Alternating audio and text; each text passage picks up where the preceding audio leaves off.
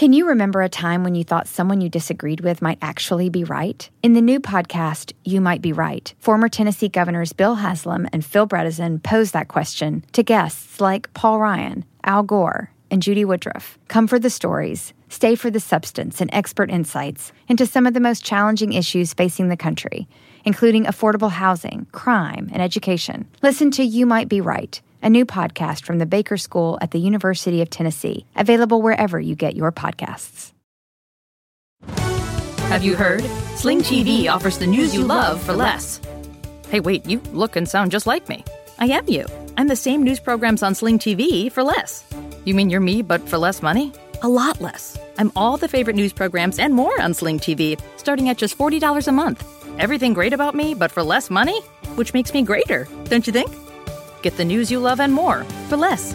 Start saving today. Visit sling.com to see your offer. Sling. Let the word go forth. Fool me once. Are you fired up? I'm not a crook. Are you ready to go? Shame on you. It's Abe Lincoln's Top Hat, hosted by Ben Kissel. Fool me, we can't get fooled again. Hey, what's up, everyone? How you doing? Ben Kissel here, hanging out with Travis Morningstar. It was all an April Fool's joke. It was? Trump said he was going to reopen the country by Easter. Yes. But instead, he presented us a chart that said 100,000 to 240,000 Americans will die. So put that in your Easter basket this year. Trump is the trickster god. Whoa! He's Deadpool. He's Bugs Bunny. Oh, but I guess Easter is canceled now. He changed his mind on a dime. And do you know why he changed his mind, by the way? No. His friend got sick. No kidding. Did you read this? His 78-year-old real estate friend got sick, and that's when he changed his whole tone on the pandemic. Truly, when you don't have the ability to empathize with people you've never met, which I would say is a skill that most politicians should have if they want to be successful, then the only way for you to be convinced that something is real is if you or someone that you personally know has been infected or inflicted with it. So that is a good thing, I suppose, for the nation now that Donald Trump has a friend that has coronavirus. Unlike Jesus came back for Easter, the economy will not be back for a long time. It shall stay dead.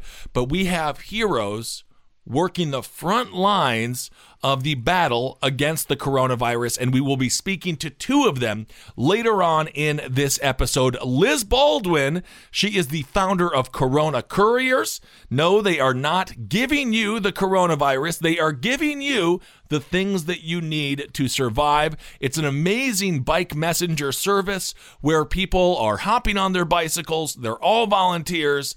They're hearing the needs of the people, and they're going and delivering the goods that those people need. We also speak with Morgan Sykes, who was a former journalist who was laid off in 2019, and now she works at a bike shop where she was also laid off. So she is volunteering and helping out the community all around New York City, all the way up to areas near New Rochelle. So we will speak with them a little bit later on in the episode, and I'm going to say it's a little uplifting. Yeah. And it's reassuring that people are the ones who are taking care of people, not the government, who have been failing locally, statewide, and federally when it comes to dealing with this disaster. So we are speaking with people who have their tires on the ground. That is really it's very important. An interesting vantage point, because like I said to you earlier, I was in Manhattan picking up a vital piece of audio equipment, and it is very eerie. It is eerie because the streets are empty. Nobody's really driving. There's just sort of homeless people who I don't really know if they know what's going on in some respects. And then also there's soldiers walking around. I was I went into a bodega, and there were two soldiers at the cash register and a civilian woman behind her, and she asked, "What are you soldiers doing here?" in a kind of meek, am I being detained kind of way. Right. And they kind of trotted out this, what seemed to be a rehearsed line that essentially we're only here in a medical capacity, as if to sort of stave off any anxiety or worry about the looming presence of soldiers in your city. National Guard is also here. To their credit, that is one of the reasons why they are here, for a medical capacity, in a medical capacity. And we also see the 2 naval vessels that were promised to New York State, or New York City rather. They have arrived. Still, we are losing. We are out of ventilators now. We are losing far too many people in New York City. Our hospitals are completely overrun. Thank you to all the nurses and doctors. It is ridiculous how underprepared we were as a city, as a state, as so many other cities and states were across the country. This is a wake-up call for cities and states that we need to have more supplies, specifically when it comes to medical equipment, ventilators, masks, and gowns. But do not worry, because evidently the MyPillow guy is on it when it comes to making masks. So we have a bunch to get to today. We're going to talk about Amazon and Tesla. This is the feel-good story of the week because they are treating their employees amazingly. Yeah. Oh, what's that? Oh, I'm just getting word. Never mind. They are treating their employees horribly. Amazon workers have said enough is enough of being treated as if we are indentured servants, as if we are doing slave labor. Enough is enough. They are going on strike, and Tesla employees are damn close to doing a similar thing, because despite the fact that Elon Musk, he's a cool billionaire. Yeah. He smokes weed with Joe Rogan. Yeah. Despite the fact if you smoke weed and you work for him, you'll be fired. And he got Grimes pregnant. And is she pregnant? Which is the cool. Yeah. You didn't know this? Isn't that nice? A Musk Grimes baby. It's a beautiful last name. It sounds like, literally sounds like a garbage pail kid. Yeah. Muskrat Sally. Yes. Musk Grimes. You can see the green smell permeating off of the child now. Not that I'm not going to demonize a baby, okay? I'm making fun of Elon Musk. But yeah, they're at the Staten Island Amazon facility. Workers are going on strike because of a ridiculous level of opaqueness about what is actually happening with the virus within the facilities. There has been numerous cases of people with COVID-19, with the coronavirus sickness, and people are not sent home. People are not told exactly what is going on as far as their distancing policy in the facility. They're not provided protective gear, and if they are, they're the wrong protective gear. Well, where could employees of Amazon possibly even get protective gear? There's none around. Yeah, and they don't get paid sick leave until they get tested for coronavirus, which is kind of an interesting policy considering it's very difficult to get tested for the coronavirus. And of course, as we saw with Amazon owning Whole Foods, which it's funny to me that some people are still like, I'm a hippie. I shop at Whole Foods and I eat Ben & Jerry's. Whole Foods is a massive corporation owned by the wealthiest man in the world, give or take a week. Sometimes these billionaires fight over who has a little bit more money. They have a competition, a dick-sized competition amongst themselves with no regard for the amount of people that they're hurting by hoarding so much money. So we're going to talk about that. We're also going to talk about, speaking of hoarding money, man, these senators, they're out there and they're protecting us. They're fighting for the American people again. Never mind, just getting word that nothing I just said is true.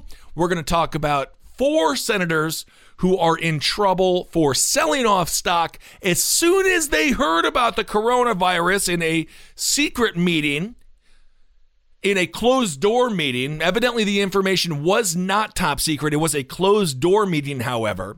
So they could have theoretically told the American people what they heard in that meeting, but instead they reassured the American people that everything was going to be fine as they sold off stock by the millions. We're going to talk about that. We are also going to speak a little bit about what's going on with Joe Biden's campaign. Obviously, 2016 was the year of sexual allegations, sexual misconduct allegations being thrown against Hillary Clinton's husband, Bill Clinton, therefore muddying up Hillary Clinton's shoes as well. And then, of course, we had the numerous reports of sexual assault, rape against Donald Trump. Now we have a situation in 2020 where Joe Biden is the guy, unless Bernie Sanders is able to win 46% of every single primary going forward, which theoretically could happen, but in reality, extremely unlikely to happen. Joe Biden will be the guy for the Democrats. Tara Reid, not the actress, Tara Reid, a former staffer back in 1992 to 1993, has come forward with allegations that Joe Biden fingered her without her permission. I don't think that that's the proper way to say it, but I don't really know else how to say it. He cornered her. He digitally penetrated her. She came forward and told her story, and it's interesting. We're not going to talk about it from the perspective of the event. Again, these are situations that we were not flies on this wall. We don't know 100% what the truth is when it comes to these things. And as I talked about when it comes to Kavanaugh, if you go listen to that episode, the political lens distorts the human mind. I do not know, but I am going to talk about this. Travis and I will talk about this from the perspective of the Joe Biden defenders, because many of these people were on the front lines of the Me Too movement, and it's interesting to see them now cherry pick stories that they want to believe, dismiss stories they don't want to believe because it's not politically advantageous. And for me, I just find it to be another sad realization that my thoughts were correct when it comes to how politics completely distort ethics. That is what the reality is. Power distorts people's ethical beliefs, and we're seeing it now when it comes to many of the Joe Biden defenders. Again, the same people that threw politicians under the bus, including Al Franken, who was accused of doing not even remotely close to anything as bad as Donald Trump or Joe Biden, certainly not as bad as Hillary Clinton or Bill Clinton. And Al Franken resigned from the Senate. If you look at the photos, of course, Al Franken was jokingly miming touching someone's breast as she was wearing a flat jacket a bullet couldn't even penetrate. Joe Biden on camera, thousands of times, yes, has done things that are a million times more uncomfortable than what caused Al Franken to resign as a senator. So I just want to talk about it from that perspective. I think it's interesting, and Travis is much more social media aware because Twitter and things like that, it's crazy to me. I used to love it, and then, like many things, people kind of ruined it. But we will talk about some of the reactions, the defenders of Joe Biden. It is very interesting to see where people's thumbs and fingers get them online in a situation like this, where they're ultimately pitting two rapists together, hypothetical rapists, and alleged they rapists. Literally, and Travis will maybe read a tweet or two, literally people saying, yeah, but Trump is a worse rapist. And I'm like, is 2020 the year where we're going to choose the lesser of two rapists? What a freaking world we live in right now, folks. But before we do that, let's get to a top story for me when it comes to these senators, corrupt senators, and the coronavirus. The American people hear this, and this sends a chill down everyone's spine, and it infuriates the American people. It pisses everyone off, including myself, people with private information that they could have made public. Instead, they lied to the American people, saying the coronavirus was a hoax, just like Donald Trump did on Twitter. They lied to the American people and said the economy is stronger than ever. We're going to continue to go up, up, up, up, up. Meanwhile, they knew the economy was going to collapse. And how do we know they knew? Because they dropped millions of dollars in stocks. Soon after, he offered public assurances that the government was ready to battle coronavirus. This is according to ProPublica. This is about North Carolina Senator Richard Burr, who is not just a senator. He is also the chairman of the Senate Intelligence Committee. Many people are asking him to step down. This is according to ProPublica about Burr. They say soon after he offered public assurances that the government was ready to battle coronavirus, the powerful chairman of the Senate Intelligence Committee, Richard Burr, sold off a significant percentage of his stocks unloading between $628,000 and $1.7 million of his holdings on February 13th in 33 different transactions. As head of the Intelligence Committee, Burr has access to the government's most highly classified information about threats to America's security. His committee was receiving daily coronavirus briefings around this time as well. That's according to a Reuters story. A week after Burr's sales, the stock market began a sharp decline and has lost about 30% since. But it is not just Burr. It's also Senator Kelly Loeffler, a Republican out of Georgia, Dianne Feinstein, of course, a Democrat out of California, and Jim Inhofe, a Republican who you'll recall brought the snowball to the Senate floor to prove that global warming is not a real thing, because if global warming was real, how could he have made that snowball? So this is according to reports regarding Senator Kelly Loeffler, again out of Georgia. Evidently, Travis informed me her husband, he's no schlub. Yes, Kelly Loeffler's husband is Jeffrey Sprecher, CEO of the New York Stock Exchange. Great. So it's a great company to keep in moments like this where you happen to have the biggest insider trading tip of all time. That's absolutely correct. Anything that she does, she would have inside information about doing, of course, when your husband is the CEO of the New York Stock Exchange. So, and to give you an idea of like, do you mess around with the stock market, Ben? I do mess around with the stock market. You dabble. I got some money in there. As I've said on previous episodes, it's going down. Well, so if you have a couple of bucks, throw it in now. Before even the halcyon days of February, when we all had the luxury of denying the reality of the coronavirus pandemic and the oncoming pandemic. Before even that, in January, these 4 senators received those briefings, and then they immediately told their stockbrokers to sell stocks in things like Lululemon, right, TJ Maxx, Ross, all of these brick and mortar retail wholesale people, because they knew that they were about to go out of business. So they sold all of their stocks before the stocks plunged, and then they bought stocks in things like the chemical giant DuPont, which, as we know, makes a lot of protective gear that fights off the virus. Interesting. So they played the stock market after these briefings and then continued to go along with Trump's denial of the oncoming pandemic. Wow. So they profited off the deaths of Americans. Right. Continued to deny Not with just Trump. profited off the deaths of Americans, created the deaths of tens of thousands of Americans, perhaps, or at least didn't help to prevent the death of hundreds or tens of thousands of Americans, upwards of 100,000 of Americans, depending on where we end up here. And now here we are, looking down the barrel of the gun. They've made their millions, and Trump has finally allegedly come to his senses, or so it would seem, with the realization that he's looking at hundreds of thousands of American deaths. Upwards of potentially 2 million. But people made their money, so... They did. Loeffler, she wasted no time of using her position as a newly elected senator. You couldn't really ask for anything worse of a freshman year than this for this scumbag Loeffler, who I think should be in chains just like all 4 of these people, quite honestly. Stealing $1 million. As far as I'm concerned, they stole this money that they got back from the stock exchange. I'm looking at a tweet from Kelly Loeffler from February 28th. Here's the tweet from Kelly Loeffler, who made millions off of this.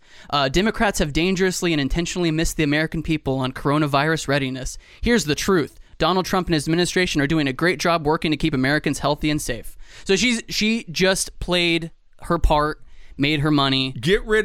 Let Joe Exotic out of jail and let Loeffler fill the cell. Between January 24th and February 14th, and again, as Travis just said, that tweet was late February. She just got sworn in January 6th. So she literally wasted no time to use her money to benefit herself to use her power to benefit herself financially. She wasted not a minute.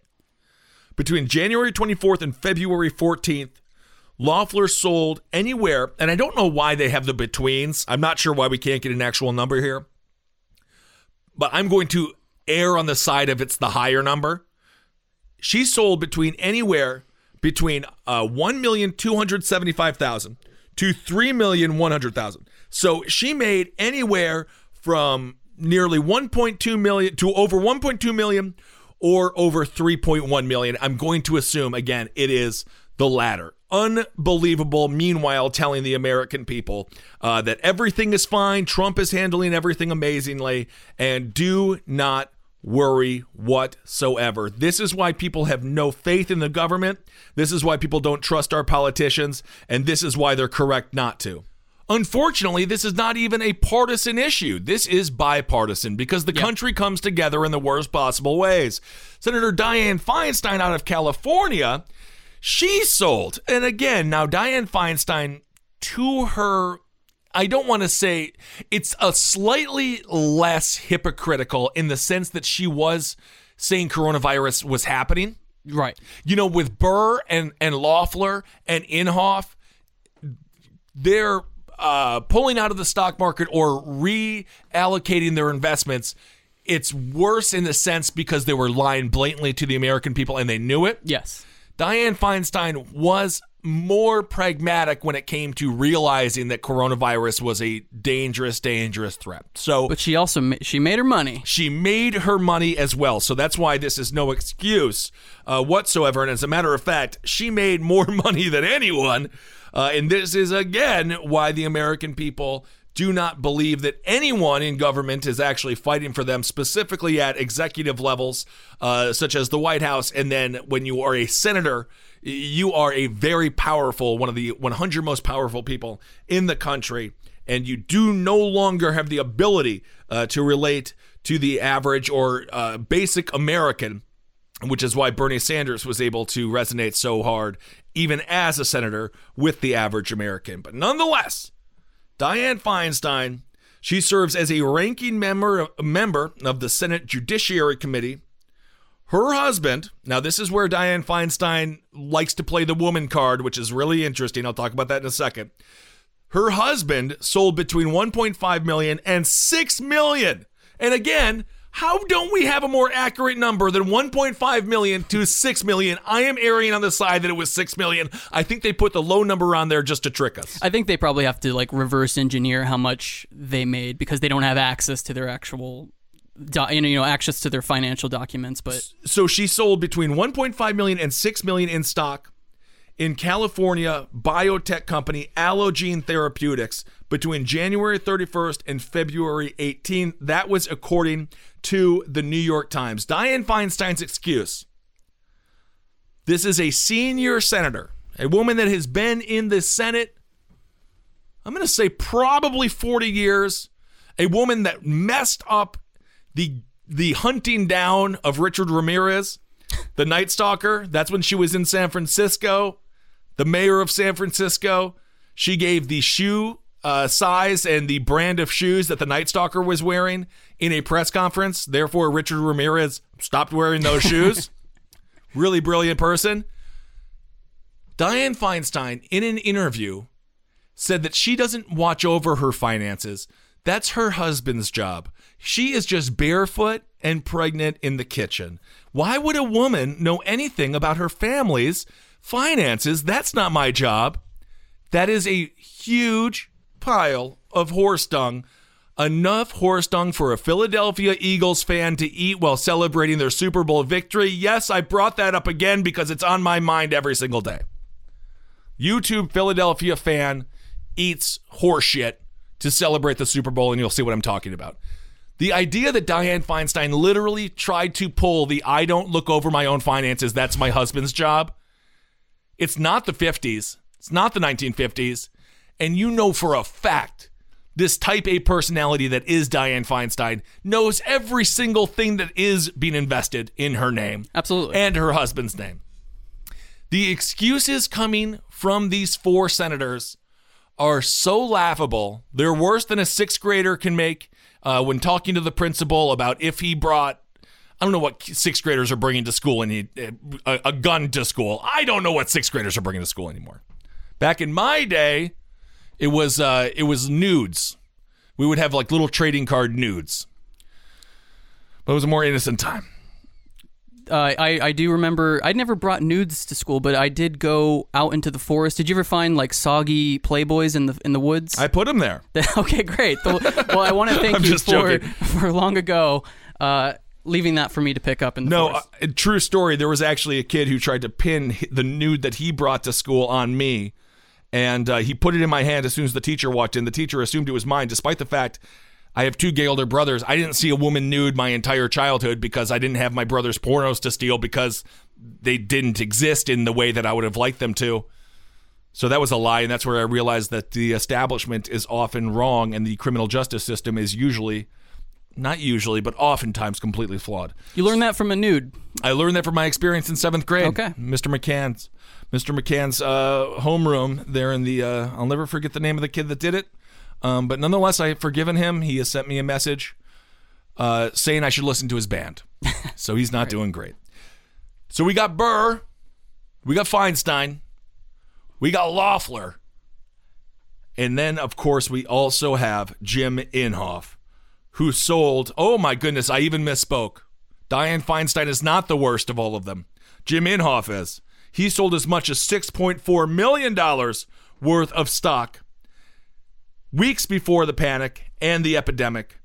It is unbelievable that these 4 people are still in the House or still in the Senate. They should be out. I think all 4 of them should be gone. When it comes to North Carolina, Richard Burr, for example, they have an interesting policy in North Carolina where if he would resign, which he should, this is 1,000 times worse than why Al Franken resigned, like 1 billion times worse. He has to appoint a Republican. So the Republican Party, when it comes to Burr, who again should be in chains and locked up and thrown away forever, he's gone as far as I'm concerned. I mean, you look at what happened with the former governor of Chicago, of Illinois rather, Rahm Emanuel, Blagojevich, whatever it is. He was put away for a long ass time, did 10 years, and now he's out. He's on Cameo. Blagojevich is on Cameo, Are you kidding me? And also Jeff Lowe from Tiger King. All of the bad guys. Oh my god! You can get Blagojevich to tell you happy birthday if you want to. Get the heck You can outta also there's a video now going around of Jeff Lowe from Tiger King on Cameo, basically saying that he's a communist. He has Marxist ideals. Oh my god, that is ridiculous. That is crazy. Anyway, Blagojevich sold a Senate seat. That was Obama's seat at the time, which, to be fair, is probably how they fill those seats usually, but he just pissed off the wrong people. Burr needs to be in prison. He needs to be gone away with. Another Republican will take his Senate seat because that's how it works in North Carolina. So there's no risk there. Most likely, anyone that is replaced here, both of their political brands will be fine. A Democrat will replace Feinstein, and Republicans will replace the other 3. That's just sort of how things tend to work out. You know, you and Henry were saying on Side Stories, will there be a sort of an uptick in murders, or will people be able to get away with crimes like that a little bit more with this pandemic? I think overall accountability is going to take a huge hit as this thing gets even worse. Absolutely. And it goes for politicians doing shit like this. It goes for, murder and crime. And it goes for the way that employers are treating employees. Everyone gets to sort of shirk the responsibility of being accountable for other people now. I completely agree. This is an interesting point when it comes to Burr, again, the senator out of North Carolina. Just to make it even worse, in 2012, he voted against the 2012 Stock Act, which bans members of Congress from profiting from non-public information they learn on the job. So he knew he was going to do this for a long time. Yes. He was paving the way. Freedom. This is the big payday. This is the big payday. This is why you do it. Honestly, in his head, he must have been like, see, this is why I get out of bed every morning. Every day. You know that one of these opportunities is going to arise, and you have to be ready to meet it. Absolutely. What is it? Fate is like when practice and it's preparation meets opportunity, or so, beautiful. He set it all up. Or what I think maybe Woody Allen said, 80% of luck is preparation or something. And then he talked about having sex with his children. Yeah, I don't know what the guy talks about that. He probably should mention it every now and again. Preet Bharara, the Manhattan U.S. attorney, former Manhattan U.S. attorney, I had a chance to meet him once. He was a nice guy. Didn't put me in jail, so I like him for that. He said, quote, congressional lawmakers should not own individual stocks, period. This is according to our boy Andrew Yang. He said, if you find out about a nation-threatening pandemic and your first move is to adjust your stock portfolio, you should probably not be in a job that serves the public interest. So these 4 senators feeling a little bit of heat, but not nearly as much as they should be as far as I'm concerned. Perhaps the media could cover this a little bit more.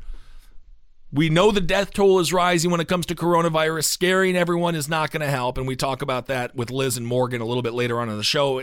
Fear is not going to get people safe. We need to keep people informed, and we need to hold senators like this accountable. It is literally 4%. We talk about the priesthood. They say roughly 4% of priests are pedophiles. We know for a fact 4% of senators have committed, in my opinion, federal crimes. And also pedophiles. And maybe that's a whole nother percentage. So that is, we got to hold those people accountable. And that is why the American people, why all of us, it's who do you trust? It's almost impossible to trust any of these people as they look out for their own self-interest with zero concern for ours. And that is their job. That is the definition of their job. And they just refuse to do it. That's Feinstein, Inhofe, Loeffler, and Burr. 4 senators that should be out of a job. All right.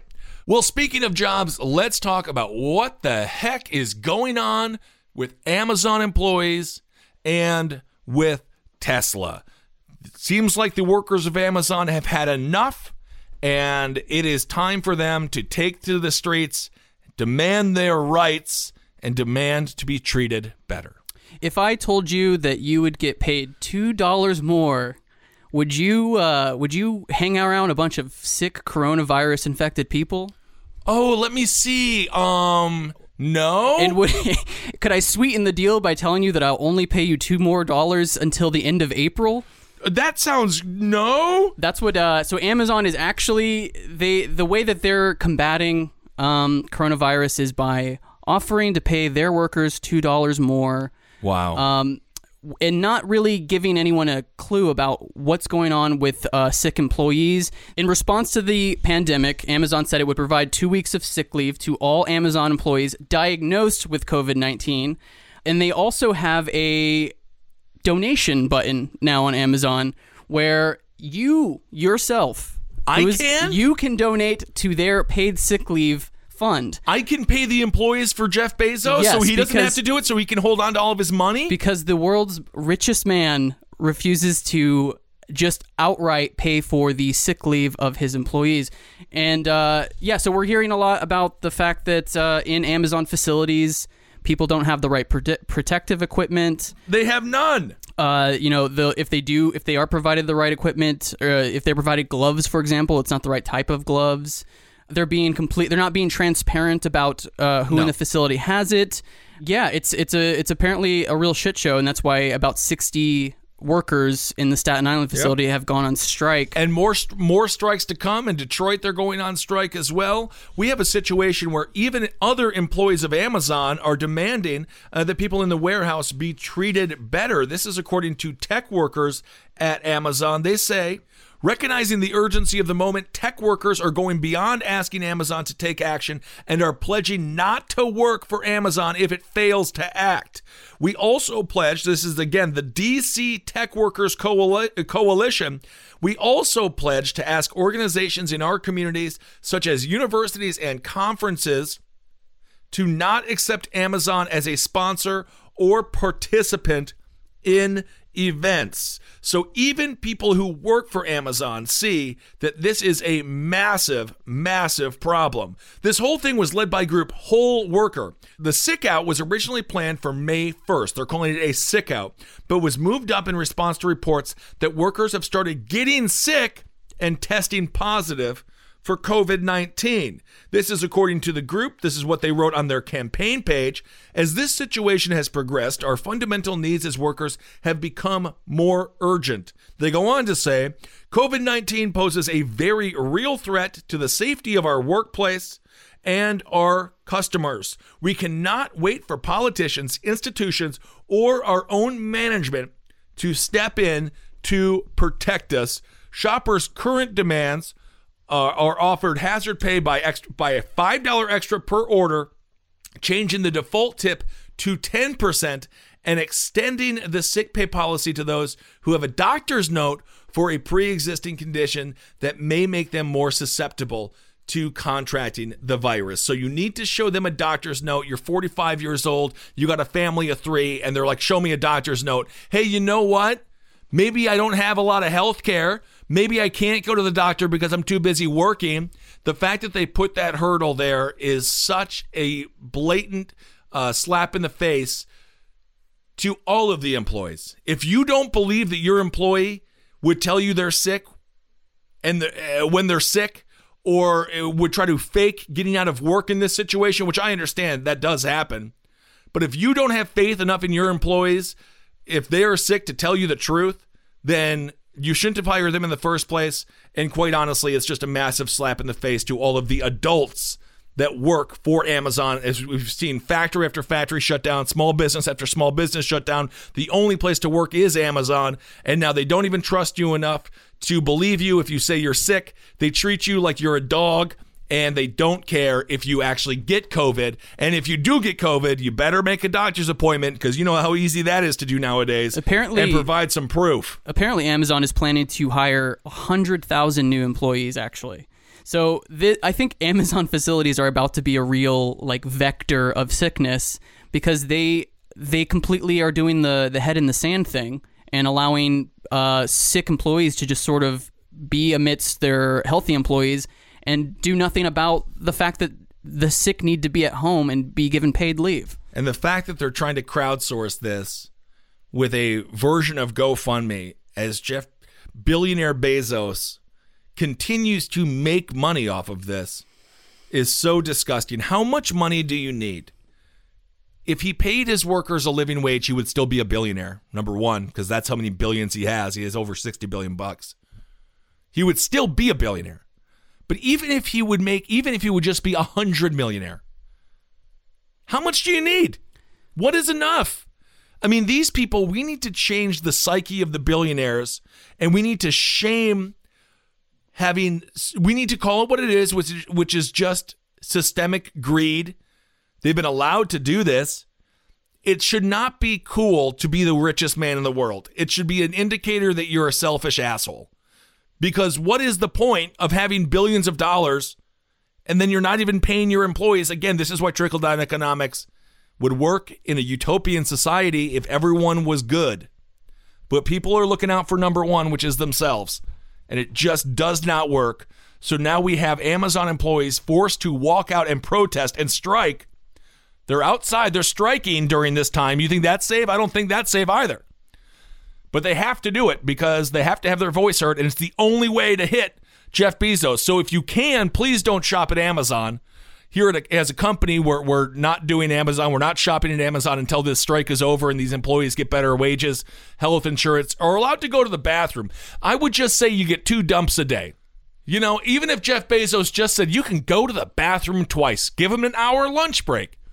It's unbelievable. You know, in Kentucky, the governor, Andy Beshear, actually shut down Amazon facilities because they were considered vectors of illness.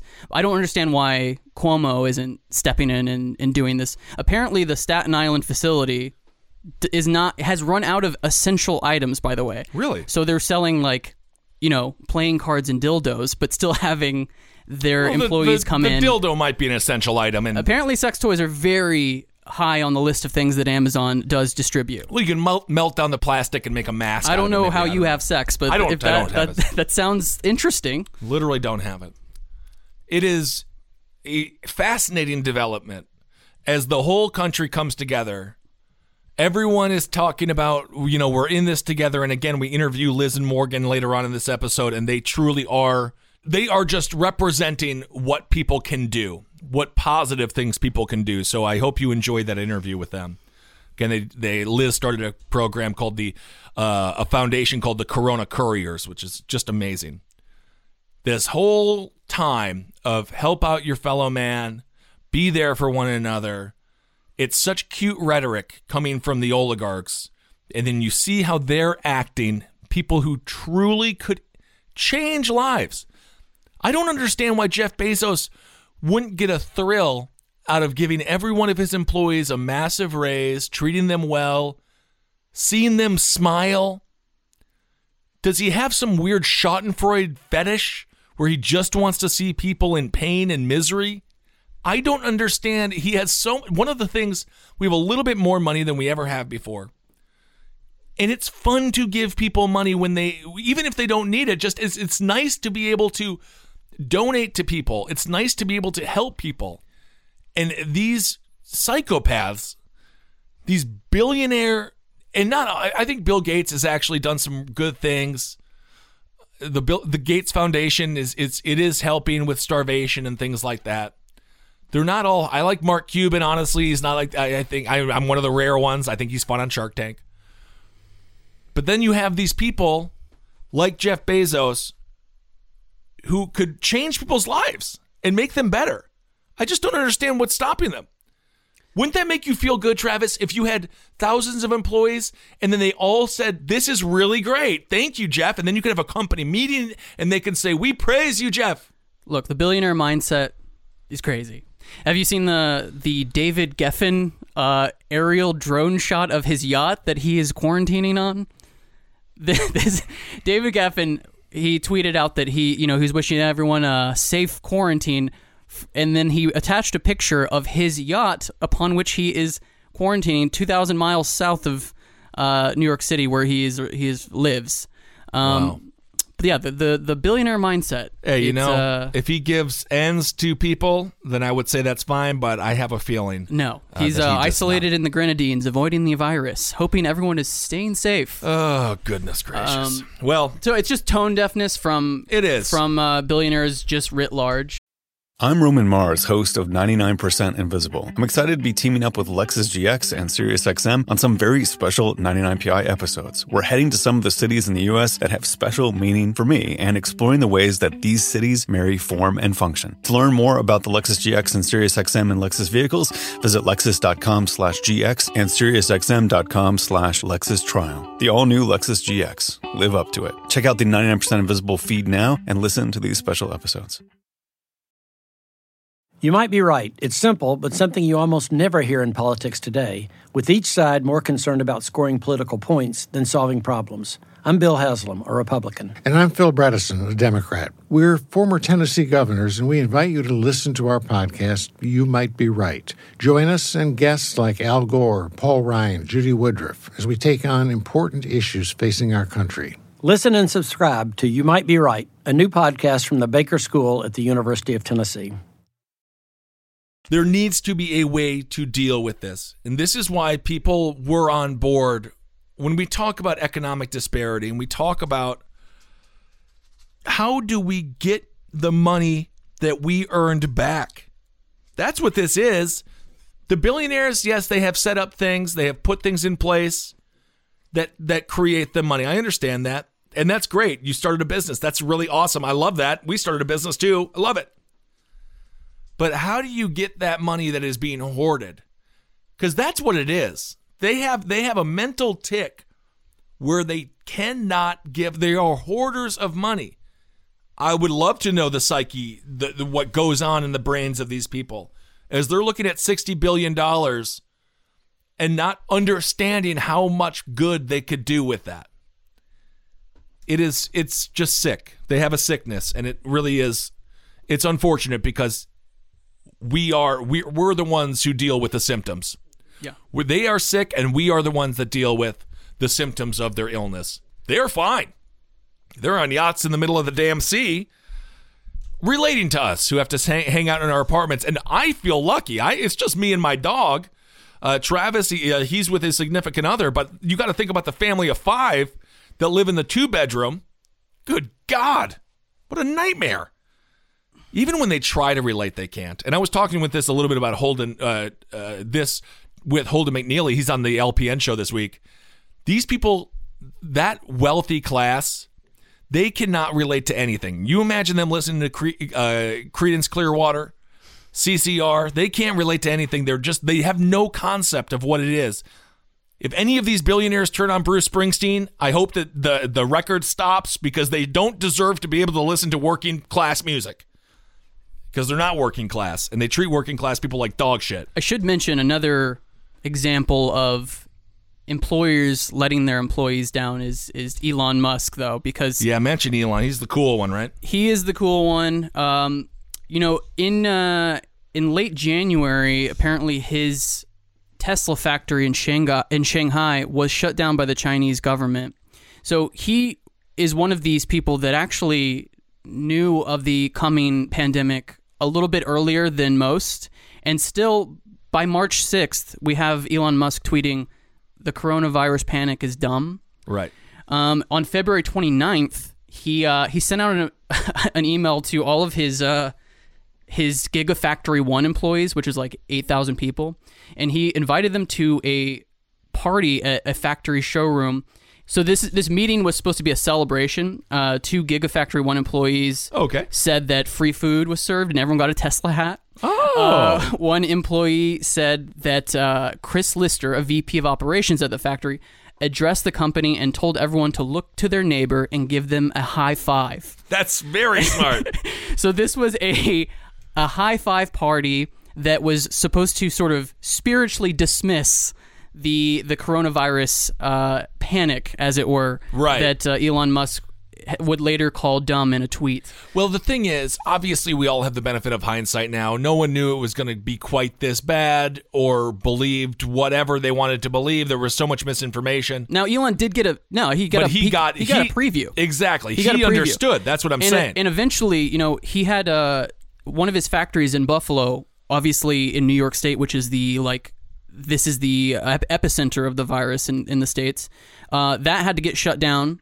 The one in California also got shut down, but he is refusing to shut down the one in Nevada, and is considering it an essential workplace, even though they have not sort of retrofitted or have converted it to some kind of like medical emergency equipment production center.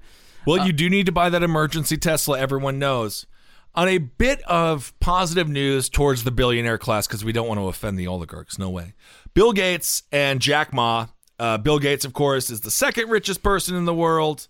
Jack Ma is extremely loaded. Bill Gates has donated $100 million to aid global detection. And Alibaba founder, again, that's Jack Ma.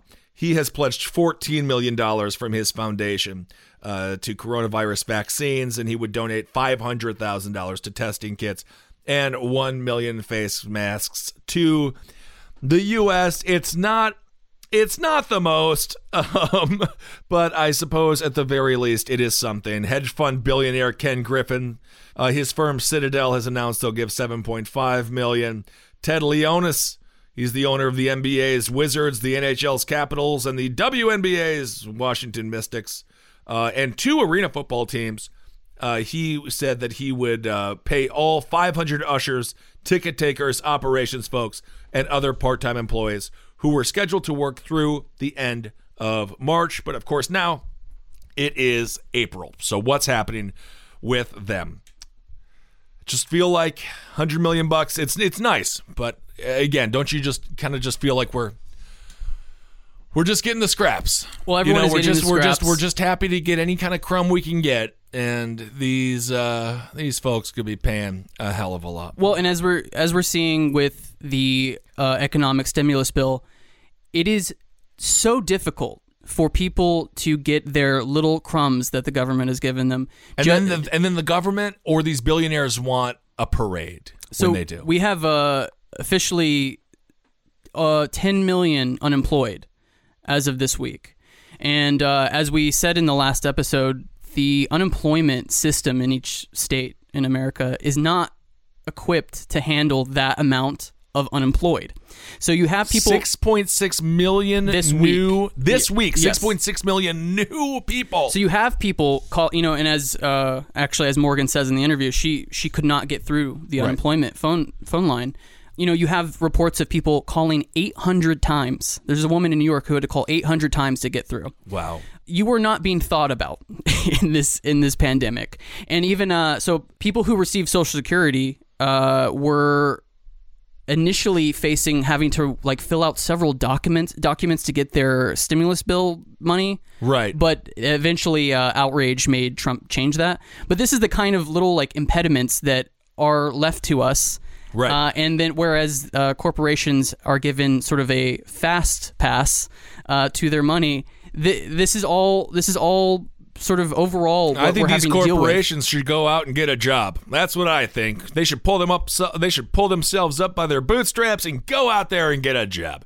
One of the ways that we could help this when it comes to the respirators, we do have a boatload of respirators in this country.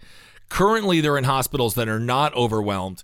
I think what we're going to do after this pandemic, one of the lessons we've learned is there needs to be fluidity of goods, specifically medical goods. So if you're a southern state right now that's not being hit by coronavirus, you have a bunch of respirators in their hospitals. Those need to be coming to New York as the coronavirus wave, which is exactly what it is, sweeps through the nation. Theoretically, then, New York will be getting healthier. These respirators can be given to the states that are most affected. We need to allocate these things differently. All medical goods need to be allocated and spread equally, or to the areas that need it most, and then go to other areas that then need it most. That would be one of the ways that we could help when it comes to all of the shortages of medical goods. And that is something that's being proposed. Right now, there's really no ability for these hospitals to do that. So a little bit like after 9/11, where the CIA and the FBI weren't talking with each other, they were in competition with each other. After 9/11, they came together and they got into a bromance. We need to have that with every single hospital. Every hospital needs to have the ability to lend their equipment to other hospitals and have it used when an epidemic or a pandemic like this hits. In this case, it's nationwide, but it's coming in different areas. Different parts of the nation are getting it at different times. So you have to go to the places that are the most affected right now, New York, large population centers. And then, of course, once the healing is beginning in those areas, then you can put them into the places that have a recent surge. That would be one of the ways that we could help limit the amount of people not getting respirators and medical care. So I think that is a good possibility going forward. All right. Well, let's move on just briefly here. Let's talk about Joe Biden. Let's talk about his campaign. The presidential campaign that could, or is at the very least trying to. 2016 was the year where, it was basically laid the soil for the Me Too movement. We talked a lot about consent and, how people should operate in the workplace. Obviously, we had a massive purge. It sort of laid the groundwork, as I said, to Me Too. We had a massive purge in the workplace when it comes to, you name it. I mean, Charlie Rose, Matt Lauer, the list goes on and on and on. Some women in there as well. The list goes on. There's a lot of people that were like, hey, Roger Ailes, great movie Bombshell, by the way. I said I was going to give a small review on Bombshell. I can give that in a second. Now we have the situation, 2020 is upon us. Joe Biden is the Democratic nominee, basically. Again, unless Bernie Sanders gets 46% of each state going forward, which is extremely, extremely unlikely. We have multiple women that have come forward and said, Joe Biden touched me inappropriately. That's the good stuff. That is the stuff that actually he's like, okay, I accept that because most of that was on camera. Yeah. You see him whispering in people's ears. This is why he's been branded Creepy Joe and always has. Now we have a story coming out from a gal named Tara Reid, who worked for the senator. He was for about 9 months in 1992, 1993. He still had some hair. And she said that he digitally penetrated her without her consent, pushed her against a wall, the whole nine. I mean, just absolutely horrible allegations here. 2016, 2017, 2018, that would have been on the front page. And now it is nowhere to be found in mainstream media. Fox News doesn't want to cover it because it would be holding a mirror up to Donald Trump. And the left doesn't want to cover it because it would be detrimental to Joe Biden's potential campaign. So what do we have here other than a purposeful muffling of voices now coming from the left? And I'm talking about the people that want to put Joe Biden in power, both the people behind his campaign, again, Rahm Emanuel, Podesta, these people using him as a Trojan horse to get power back. And then you also have the media wing now supporting Joe Biden and completely changing their tune. These are people who praised Christine Blasey Ford for coming forward, discussing her experience or possible experience with Kavanaugh. These are people who were all in on the Me Too movement. And now all of a sudden, what changed? Oh, it looks like their boy has had some allegations thrown against him, almost to the point where it's comical. Travis, you were telling me that the Joe Biden, one of his top campaign people, scrubbed her entire Twitter of all mentions of Christine Blasey Ford because she didn't want to be seen as, I guess, hypocritical when it comes to what's going on with the culture in a Me Too sense. A lot of Biden surrogates, not necessarily like actually on Biden's campaign team, are making the online argument now that, okay, so what? If Biden is a rapist, he's still not as bad a rapist as Trump. And so a lot of the earlier Brett Kavanaugh criticisms are now gone from certain people's Twitter accounts in this sort of weird, surreal moment with the pandemic and the Democratic convention being pushed to August now. Hey, our friend Marcus has been talking about, Marcus Parks, of course, last podcast on the left. He's been telling me, he's like, I think there's going to be a brokered convention. And I'm thinking, is there even going to be a convention? Probably not. But is this shit all just going to be done online and we just crown this maniac? I think it's easy for people to just be totally out of pocket and just say stuff like, well, he's the lesser rapist, essentially, in this case. But unfortunately, too, with Tara Reid, she's like the perfect person to just sort of say this isn't real, in this case from even from Democrats, because she wrote a Medium piece that was like very praising of Putin. She's a Bernie supporter. Yes. It's unfortunate, and the accusations are from 1993. It's unfortunate because this is so easily... The Kavanaugh accusations were from the 80s. No, I agree, but... I'm not saying... you can go back and listen to my Kavanaugh... conversation. We try to treat these things as appropriately as we can, but to me, this is like such an about face, and it is just so obvious, and it completely undermines the entire movement that occurred.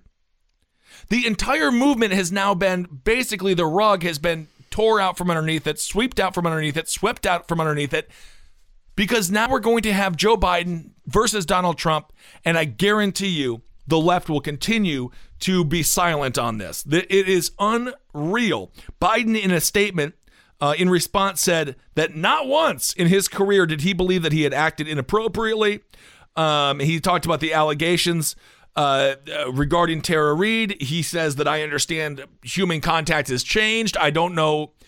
It was never normal. Joe Biden's activity when it comes to just rubbing people's shoulders and stuff like that was never normal because everyone was like, that's weird, no matter what era. Now I think it's a little bit more videotaped. It's a little bit more, on the record because everything is filmed now. Everything is on, the web and everything. So you can just see, you're like, damn, dude, come on. I'd get skeezed out if somebody touched me like that. Here's another interesting thing. Time's Up, the movement against sexual harassment. So Tara Reid was sort of directed, hey, you should seek financial assistance, legal funding from Time's Up to support these, to go to with the allegations, and apparently, according to this Intercept article, well, the Time's Up Legal Defense Fund, of course, they got about $24 million in the 2 years that they began, but evidently, there is no money for Tara Reid. Among the accusers backed so far by Time's Up are some of those who were assaulted by Harvey Weinstein, which people are like, oh, it's a Me Too victory. There is that aspect of it. And then it's also just a victory for society as a 100% whole. It's a victory for everyone. That man is a serial rapist who needs to be behind bars. And as I've said before, Joe Exotic, he got 22 years. Weinstein got 23. Joe doesn't deserve 22. That's all I'm going to say. Apparently, Time's Up could not provide assistance because the person she was accusing, Biden, was a candidate for federal office, and assisting a case against him could jeopardize the organization's nonprofit status. There you go. Which is a little, like, rich. I don't know. It's a little bit like it's all a bunch of horse shit. So this is what she wrote. This is Tara Reid. This is what she wrote in 2018, and this is why there's a lot of people being like, we can't trust her. And again, the woman who accused Al Franken, she accused him on Sean Hannity's radio show, and then Hannity had her on, and that whole thing was a radio host that was all Sean Hannity fueled. So if that was going to stop people, then I didn't realize that her words here would mean that she was not forced upon by Joe Biden because she has some non-politically in-line views, right? This is what she had to say in 2018. She said, President Putin scares the power elite in America because he's a compassionate, caring, visionary leader. To President Putin, I say, keep your eyes to the beautiful future, and maybe, just maybe, America will come to see Russia as I do, with eyes of love. To all my Russian friends, happy holiday and happy new year. So, obviously, she's insane because Vladimir Putin, say that you're gay in Russia. Say that you want to have economic freedom in Russia. We'll see how nice it is, not to mention their sitcoms are horrible. We'll see how nice Vladimir Putin is. The man who literally bombed a Crimea hotel, blamed it on the opponent so he could get power in 1999. The man's a total thug and a horrible piece of shit. So she has horrible political views when it comes to Putin. So that means, I guess, that Joe Biden wasn't a total creep to her in 1992 and 1993. I guess that's what they're saying? Yeah, it's unfortunate. They could just easily paint her with this brush now, though, because of it. They are literally taking the playbook that the Clintons did against Juanita Broderick. They are this is the playbook that they are using. Demonize, criticize, look at them and say that they're politically motivated to take somebody down. It is just so classic. And I feel bad. My heart breaks to anyone that really saw this political movement. I'm not talking about the social movement, which I think is great. The political movement, my heart is breaking a little bit for people who totally bought in, because now again, we're seeing that it is all power. It's all for power. And if it's politically advantageous for them not to give credit to an assault claim, then they won't. And if it's politically advantageous for them to be on the front lines fighting sexual assault, then they will. And that is why politics, as I've said 1,000 times, the prism of politics distorts and just changes the human mind. So I just wanted to bring that story to attention, and I want to hear your thoughts on it. You can DM me on Instagram, Ben Kissel1. You can tweet at me. I just, it's when we are, as a people, we need to have hope. And the more these kinds of stories come out, it just becomes more difficult. We need leadership that takes accountability, which I love. When we talk to Liz and Morgan, we talk about just leadership taking accountability, which they just don't have the ability to do because a lot of these people are born with a silver spoon and die with a full silver set. They die with a silver cup, a silver plate, silver spoon, knife, and fork. They die with more silver than ever before. And stories like this, I think, really kind of just drive that home. So we will continue to follow it, and we will continue to follow a whole series of different things when it comes to Joe Biden. He will be the front runner. And again, Biden versus Trump. I've been talking with my friends, and obviously I think this nation cannot have 4 more years of Trump. It's very possible it happens. I'm going to go through a Wisconsin poll here in a second. When it comes to Joe Biden, there are personality issues that I do have an issue with. I don't think that he should be fighting union workers. I think it's a bad look as we have Amazon workers going on strike because they're treated like crap. I think it's a bad look. All of the voting history, whether it be the Iraq War, the allowing of the 1033 program, whether it be the crime bills in the early 90s, sucked. But the one issue that I do have to remember there are people on the chopping block in the Trump administration that don't deserve to be there. That's DACA, that's immigrants, that's people that really do need support from the federal government. We need a pathway to citizenship. So when it comes to Joe Biden, when it comes to the Democrats, I'm willing, I want to listen, and I hope that they can talk about the people who are currently being, completely disregarded by this administration. I mean, let's not forget transgender folks can't be in the military right now. There's a lot of people out there that this administration has made the enemy. And if Joe Biden can get it together and the Democratic Party can get it together, I'm willing to listen. But it's just hard, specifically for people like, I know for Travis, and maybe I'm speaking for you so you can speak for yourself, but it doesn't seem as if they're courting the Bernie constituency of the Democratic Party at all. If not, they seem to be aggressively demonizing the Bernie wing of the Democratic Party. Well, even beyond that, it seems like nothing is happening. I mean, It doesn't seem like Biden is doing anything. Right. I mean, I would almost feel like, okay, well, at least we're going to have a guy to go against Trump in any form, but he is vanished for the most part. He has. And when he goes on, when he has his earned media moments on like CNN and MSNBC, he is like faltering and apologizing and he's like it's like he has fucking melancholia or something. Yeah. I don't understand what is going on. There's a whole campaign team and they can't seem to push him into this sort of heroic position. Like he needs to be a hero. He needs to do anything at all. Whereas Bernie is giving weekly teleconferences about what to do, how to protect people, how to dole out aid to people in need. He's being a leader. He's being an actual leader. And I mean, just imagine the current version of Biden in some kind of like Skype debate with Trump, which is what it is looking like might happen. Oh my God, that's horrible. I mean, Biden basically like stammering and then the screen freezing mid-stammer, and then Trump wins. I mean, this is what we're looking at in this really dark future. It's a very interesting year to have an election. That is for sure. I welcome if he wants to put on Bernie's skin and say like, I support. I think he has to put on his own skin first. Like literally, what's the identity of Joe Biden? I don't know. I need to know. Like put on a Biden mask, something, because I really don't know what he's even fighting for or what he's advocating. I really wish he would just show any kind of backbone so that I could feel like we're not going to have Trump for another 4 years. But at this point, it's Trump's election to lose, essentially. And what else could he do?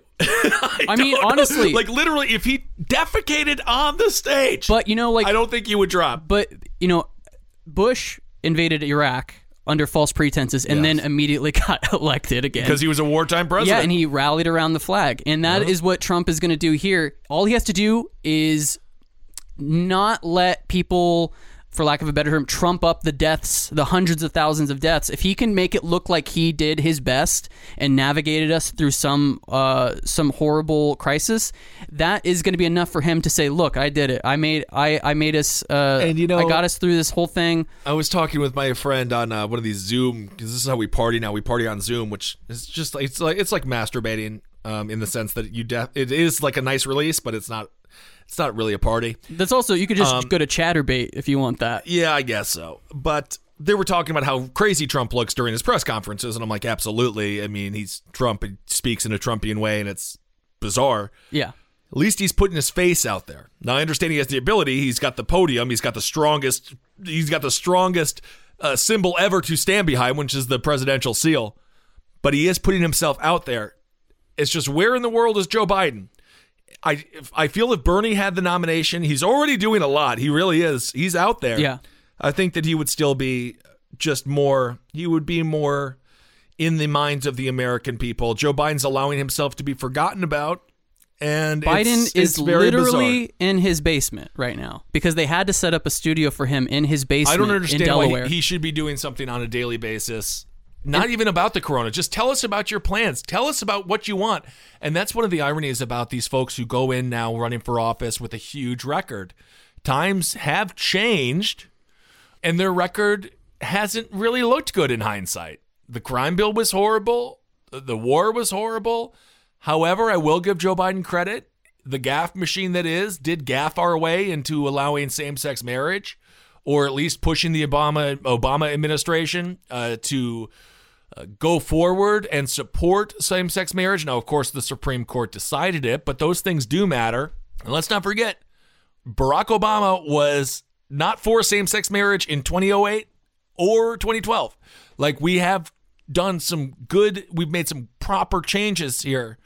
It's just, where is Joe Biden's message? Because he does not agree with the Bernie Sanders wing of the Democratic Party, but he is not going to win this election without them.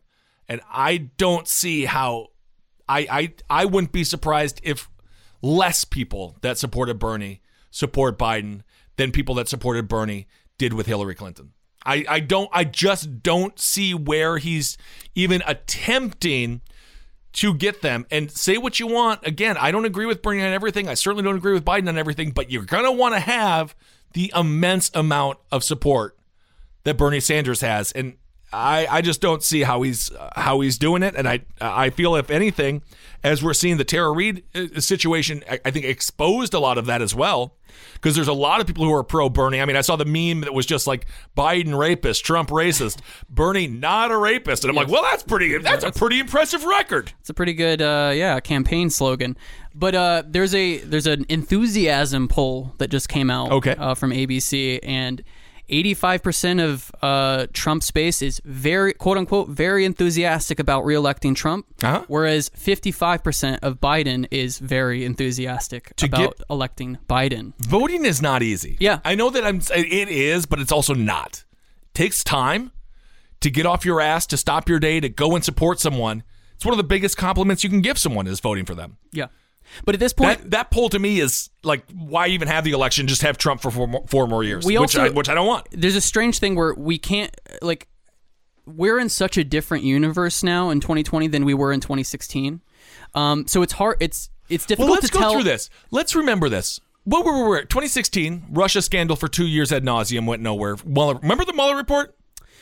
Yes. And then as of 6 months ago, what were we doing 6 months ago? Impeaching the president. That's right. Yes. We were impeaching the freaking president. Remember when we had that war with Iran? Then we had which I never thought was real, but nonetheless, World War III was on the horizon. Yes. It is amazing. And everyone thought every one of these situations was it. And everyone thought every one of these situations was a huge deal, and now they are meaningless. All of that supposed work is meaningless. And it's just unbelievable that the Democratic Party has not been able to get a toehold in. Why aren't they haven't even been talking about the Amazon workers. They're not talking about any of the things that actually matter to working class Americans, the Americans that went from Obama to Trump. They have still thrown them away, and I just don't, it is mind-numbing, all of these so-called smart people. If anyone goes to an Ivy League, they're dumb. Unless, of course, they got there through scholarship because they worked hard. Their parents buy their way in. Everyone knows it. The dumbest people I've ever met are from Yale. I met one smart person from Harvard, so I'll give it to you. And then, of course, the other person I met from Harvard was Alan Dershowitz, so you can make your mind up on that. It is just, they are so out of touch with everyone. And the DNC is just falling down the same hole that they've fallen down every single time. They cannot relate to the American people. And somehow, despite the fact that the Republicans have nominated a billionaire by trademark anyway, they still get called limousine liberals and those kinds of things, and it still sticks because they are so freaking out of touch and because they think they're so much smarter than everyone. And now we have Joe Biden, who is just this could have been a great time for him. This could have been the time where he called out the fact that Trump called this thing a hoax a month before the dookie hit the fan, and he hasn't been able to do anything. I genuinely it's stunning. I don't understand his approach. It's stunning. I genuinely am very confused by it all. Well, let's see how this is doing in Wisconsin. I got some polling data here from Wisconsin, and I'm going to generalize the Midwest: Michigan, Wisconsin, Minnesota. Indiana's its own thing. That's a little bit more conservative. Illinois. Wisconsin, Trump, this is a recent poll coming on April 1st from Marquette University. Wisconsin, Trump versus Bernie. Trump is up by 2. Trump versus Biden. Biden is up by 3. And in the Wisconsin Democratic primary, Biden beat Bernie by 28 points. Biden up by 3 in Wisconsin is one of the least assuring things I have ever seen in my entire life. He was up in double digits previously. Right. Up by 3 basically means this entire thing is tied up. And the thing is basically tied up with Bernie Sanders as well. But going back to what Travis was saying, Bernie Sanders has an immense amount of hardcore support, and that's what pushes campaigns through the finish line, over the finish line. And I feel like he would do very well in making sure that his supporters come out and vote. In a general election, this is according to a Grinnell/Seltzer poll, Trump versus Biden, Biden +4. In a general election, again, same poll, Grinnell versus Seltzer, Trump +1 over Bernie Sanders. Presidential job approval rating, it's 48% approve, 48% disapprove. And when it comes to Rasmussen, President Trump's job approval, 48% disapprove, 48% approve, 51% disapprove. So take that snapshot for what it is. What it's showing is that Bernie Sanders is basically maintained and Joe Biden has dropped dramatically. Trump looks to be, if you're the Trump administration, you're happy with those numbers.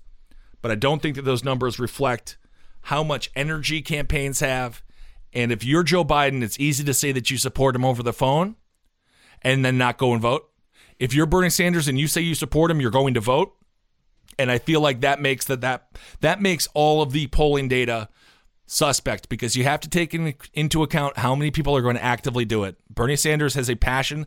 They have a passion in their hearts, and they're going to go and vote for him, and that means a hell of a lot more than people who just answer a phone call and say they're going to vote for Joe. Not to mention there's a lot of people that answer those calls, and they're around mixed company, and they don't want to say they're going to vote for Trump. Also, or Bernie, for that matter. And what is voting going to look like in November? I mean, is it... Hey, the primary is still going on, evidently, so... We might have a lot of things might change to the point where all of this is moot. We just push the election to 2021? I have no idea. I mean, there's talk about all the ballots being mail-in only, for example. Yeah. Which might change. The more voter suppression that happens, the better Republicans do. Absolutely. But it might be a good idea for mail-in ballots to be taking place. I know Trump is pushing back against that because there's a lot of room for corruption. There's just you want to believe that the American vote matters and each vote counts, but we've seen it in the past where they'll vote flip, vote strip, and as we saw again, I always mention this one, but it's just so obvious. When it comes to Kemp out in Georgia being in charge of the voter roll, going against Stacey Abrams for governor, purging mostly black folks off of the voting rolls, and then boom, magically he wins in a close election. Kemp's a funny guy. He just had a press conference either today or yesterday where he said he just realized that if you're asymptomatic, you can still give people the coronavirus. Oh my God! And now I think Georgia is now officially shelter in place. I had a friend like a week ago. He works in Hinesville, Georgia. Oh, nice. And he worked for a gift wrapping factory, and the owner said, fuck all that noise. You're all coming into work regardless, unless you have legitimate, a document. I need to see it. Yes, yeah. Unless you can bring me a glowing orb that is the coronavirus. But yeah, apparently Georgia is now in shelter in place, but it took a while because the governor was so uninformed about how people actually spread the virus. Oh my Shout goodness. out to Brian Kemp. All right. Well, there it is. I hope we definitely had some anger today when it comes to our leaders because they deserve our ire. They are not doing as well as they could. And whether they be benefiting off the crisis or enabling the deaths of hundreds of thousands of people. And hopefully we can get this virus under control quick as possible. And that's the goal. You might be right. It's simple, but something you almost never hear in politics today, with each side more concerned about scoring political points than solving problems. I'm Bill Haslam, a Republican. And I'm Phil Bredesen, a Democrat. We're former Tennessee governors, and we invite you to listen to our podcast, You Might Be Right. Join us and guests like Al Gore, Paul Ryan, Judy Woodruff, as we take on important issues facing our country. Listen and subscribe to You Might Be Right, a new podcast from the Baker School at the University of Tennessee. Have you heard? Sling TV offers the news you love for less. Hey, wait, you look and sound just like me. I am you. I'm the same news programs on Sling TV for less. You mean you're me, but for less money? A lot less. I'm all the favorite news programs and more on Sling TV, starting at just $40 a month. Everything great about me, but for less money? Which makes me greater, don't you think? Get the news you love and more for less. Start saving today. Visit sling.com to see your offer. Sling. Anyway, all right. Well, speaking of the coronavirus, obviously there's a lot of difficult things happening, but we do have a time where heroes are stepping up. I'm calling them heroes because that's what they are. Now it's time for our interview with the founder of Corona Couriers and a Corona Couriers volunteer. The founder is Liz Baldwin, and the volunteer is Morgan Sykes. Thank you both so much for being on the show, and thank you both so much for what you've been doing during this insane time in the world. So, Liz, I guess we can start with you, the founder of Corona Couriers.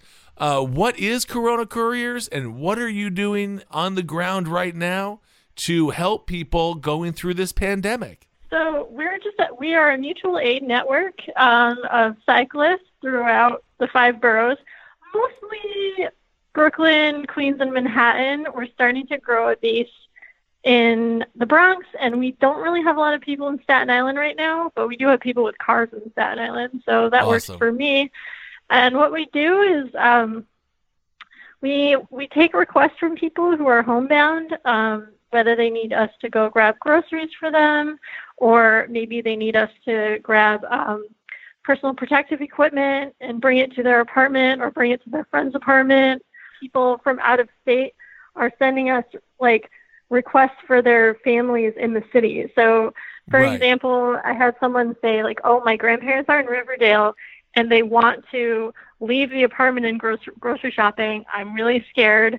I don't want them to do that. Here's their grocery list. Can you do that for them? And I'll call them and tell them that they don't have to leave, Wow, that's sort of awesome. So, yeah, we're not doing home checks. We're not nurses. We don't really have the credentials for that kind of thing. So, Liz, I'm not 100% sure of your background, but I know, Morgan, you used to work at a bike shop, which has now been closed because of the pandemic. So, first of all, the bike shop is still open. Okay. It was declared an essential business, an essential service by Cuomo. And what's the name of the bike shop, just so we can get people out there because I know a lot of people, that's the one thing, it's hard to know what's open and what's closed. So what's the name of the bike shop so people can go and support it? NYC Velo. We have locations in the East Village and in Hell's Kitchen. Awesome. And I, however, because I am not a mechanic and our space is very small, I have been laid off, which is unfortunate and, frustrating for a lot of reasons. But the owner of the shop is definitely trying his best to take care of the staff and be as communicative as possible during this very difficult time. And I'm still trying to work out all of the details, but he has offered a very generous discount to our couriers if they need service on their bikes. So that's pretty cool. But yeah, so how I came on board, it's kind of a funny, I don't know, just very surreal story. Okay. I tweeted that I would help people get their essentials, get their supplies, whatever they need, because I am a former courier and I love to ride long distances. I actually raced in college for my college team. We won a national championship. Hell yeah. Congrats. Thank you. I used to work as a mountain bike guide. I really love riding bikes. So this just seemed to me just a very obvious way to be of service and help to my community members. And so the tweet went viral, which was bananas. What is that like, by the way? Isn't that kind of trippy when a tweet gets out of control and you're like, oh my God, I hope it's for the right reasons? Because if you get told you're going to wake up on Tuesday and your tweet's going to go viral, 9 out of 10 times it's for negative reasons. And you're like, oh my God, I really hope this is positive. Yeah, well, that's a whole separate conversation. It was certainly kind of a mind fuck because going viral, especially as a woman, when the image that I tweeted did show my legs and my arms, people did sexualize my body, and I got a lot of really creepy messages. it was a difficult experience for me to wrap my mind around. And also the attention on me personally is just not really what I wanted. So, but anyways, like I started feeling all of these requests for help, for assistance, and I was happy to do them, happy to fulfill them. But I saw that Corona Couriers was basically doing the same thing. I joined, I emailed the address and got onboarded very fast and kind of just hit the ground running. The same day, I just sort of started, I got roped in with deliveries. I got roped in on the operational side. And it was perfect because the mission, being volunteer-led, very non-hierarchical, represented by a lot of queer folks of color, it just really resonated with me. And the infrastructure and support was already in place to reach a lot more people than I was capable of doing on my own. So I'm so grateful to have found this community of weirdos, just like kind-hearted weirdos. But to answer your earlier question, no, I had no idea who Liz Baldwin was. I had no idea who Sasha Verma was, who is another, dear person who has been instrumental to this, along with so many other people that I can possibly name. But everybody who is a part of this network is showing up every single day and doing what they can while our government is not doing shit. And that's amazing. So much hope. It gives me hope. It gets me out of my bed, gets me out of my head. Absolutely. Well, we are the ones that are going to have to get us out of this. This is the people's mission.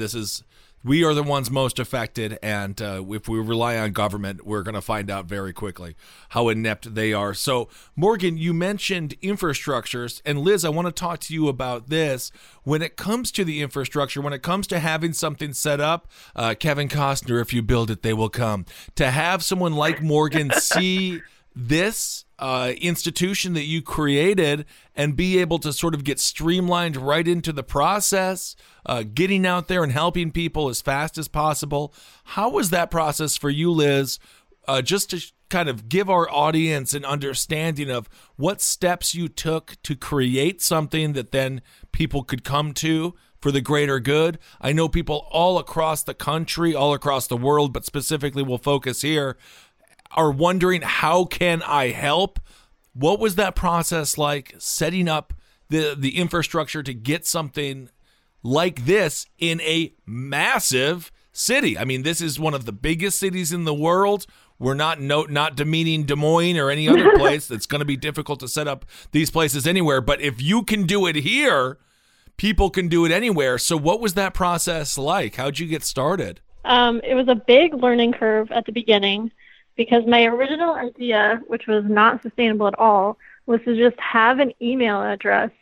And then if somebody asked, can I have access to the email to look for requests, I would just say, sure, here's the password. Okay. Which is a horrible idea, by the way. This is you should not do that for the security of, information sent to you, right. For your own peace of mind. Don't do that. It's dumb. So almost immediately, I think 2 days after I set up the email account, Sasha Verma, who I've never met before, who now I would consider one of my very close friends, sent me an email, and she's like, look, I'm a full stack developer. Let me help you with this, because I was very clearly over my head. Right. And she said, do you Slack at work? And I was like, no. I'm a librarian. Our requests and our tasks are not that fast-paced, so we don't need a tool like Slack usually. Right. So I was like, no, I've never used it. And she's like, well, let me help you. You are obviously drowning. So she set up a Slack, and we kind of made a template onboarding email. This was maybe 2 or 3 days after I put out the call for volunteers. Nice. And for those that don't know, Slack is we actually use it here for the LPN company as well. Slack is a great app you can get. It organizes everything in a very organized way.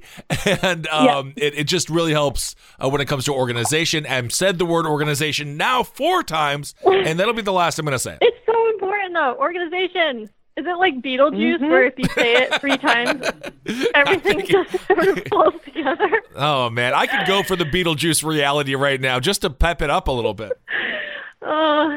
Anyway, so the organization aspect was brought together mostly by Sasha, who was like, here's a different way we can deal with this. And then as people were coming in, showing interest, saying, we want to help our neighbors, we had something that we could immediately send them and say, great, thank you for wanting to help us. Here's our sort of standards of service, if you will, where, we require a certain level of protective equipment from our employers, and like an understanding of what contactless delivery is if you're delivering something to someone.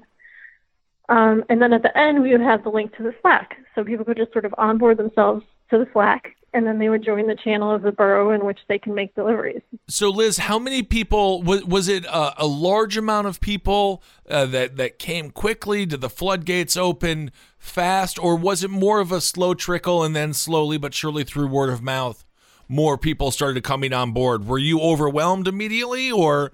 At first, there were maybe like 20 people who were interested just from like a Twitter post that I put up.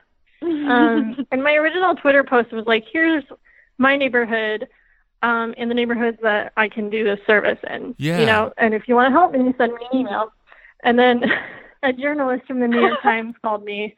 I put up a post on Nextdoor too, and I think that's how he found me. Okay. He interviewed me and did a little blurb in the, the New York Times coronavirus, like, endless blog scroll of terror. Yes, I know it. Talking about? Yeah, the one that you read and you're like, this is the worst thing. Yes, they need to call it the blog, whatever you just said of terror. Yeah, it's bad. But anyway, he put a little blurb in about us as like a human interest piece, and it had like my name on it, which was pretty rad. I sent it to my parents, and I was like, look, I'm in the newspaper. You made it. And then immediately after that, I got so many. I guess a lot of people were reading the blog Roll of Terror, and so many people were interested and wanted to be a part and help, and that was really amazing and very, very awesome. Overwhelming. That is so cool. So, Morgan, you heard about this, you went and you joined immediately. What are you seeing when you go out and you do these deliveries? What has that process been like for you? Because I can assume it's got to be illuminating and eye-opening at some points. It must be a little bit sad also, because you're dealing with people who are in need, who the government isn't able to support. This is why we need people. We need just people doing this. That's why you guys are both such heroes, and everyone that's doing the Corona Couriers, they are true heroes. What has your experience been like, Morgan, hitting the streets and seeing these people? First of all, I mean, I appreciate that you're saying that we're heroes, and I'm sure has her own opinions and can speak to them, but like, I personally do not consider myself a hero at all, and I am not doing this work for accolades or to be valorized. I am simply doing what I believe is right now, and as somebody that has good health and youth and an insane love and capability on a bicycle, I love people. I love people. I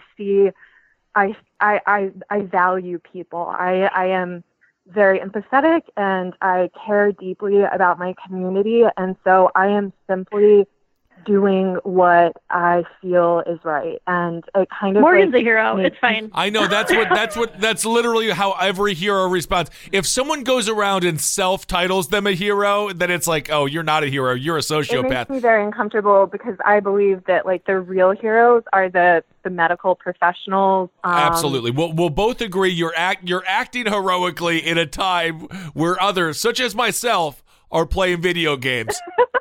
But to answer your question, I don't think I've taken enough space to really process everything that I've been seeing. And by that, I mean, yeah, it's pretty trippy knowing that if I wasn't able to get out to the farthest tip of the Bronx, like literally 2 days ago, I was pretty much to New Rochelle in the furthest reaches of the Bronx. bringing food to a very nice older lady who I don't know if she would have eaten otherwise. Wow. We are literally bringing supplies to people that are trying to do what's right by staying inside, but don't know how. Like we're fulfilling a legitimate need and a legitimate gap where the government is just totally failing its people. And it is a sensory experience riding in New York City and just hearing nonstop sirens and not seeing New Yorkers. And that makes me sad. It does make me sad. And I have so much anger for the narcissism and just delusional, like, callousness and disregard for humanity that our leaders are demonstrating. It is unconscionable, and so much blood is on their hands. But I view each time that I get on my bike, each time that I get on Slack, each day that I'm showing up to do what I can, it is an act of resistance. It is an act of love, and it is an act of joy. And that's human agency. That is something that the government cannot and will not take away from us. You know, Morgan, that's a really powerful statement, and I love that you used the word resistance. Oftentimes, that term it brings up negativity in the sense of destruction. It brings up protests or riots that maybe get out of control and lead to, smashing of buildings or whatever it might be. And then at the end of the day, a person making minimum wage has to clean everything up. That's the way that works. But resistance can be positive and resistance can be love. And I just found that to be so unbelievable, that term, when describing what you're doing. This is the ultimate form of resistance. And that is just a great way to frame this term that I think has sort of been co-opted by a series of people that maybe have lost focus on the goal, which is humanity. I feel that I have a lot of privileges when I move in the world. I am I'm educated, I'm abled, I'm white. The list goes on and on and on. But at the same time, I'm a nice white lady from the South. I never, in my wildest dreams, imagined that I would be delivering food and essentials in a literal dystopian breakdown in the government that I have been told and instilled faith in, by my family, by my community. So, I'm as surprised as everyone, but resistance and acts of service are the moral imperative for me personally right now. That's totally badass, Morgan. Liz, when it comes to, as sort of to piggyback on what Morgan was talking about and what you were talking about earlier, when it comes to the power vacuum that you guys are feeling, or not power vacuum, I suppose in this case, a need vacuum, when it comes to this, was it something that you saw firsthand where you're like, people are staying at home, as Morgan mentioned. People are doing everything right. They're trying to socially distance. And by the way, when all of this is done, if I hear the word social distancing for the next 2 years, I'm going to start freaking out. This is until after June. I just don't want to hear the terms anymore. We can call it like the stay the fuck away from me. You can call it anything else. I'm just so done with the term social distancing. But was it something that you saw, Liz, firsthand, where you're like, these people are staying home. They literally should not be outside. They're elderly or they're immune compromised. And there's just no way. The federal government's far too large and the local government is far too inept. And of course, the federal government's also inept.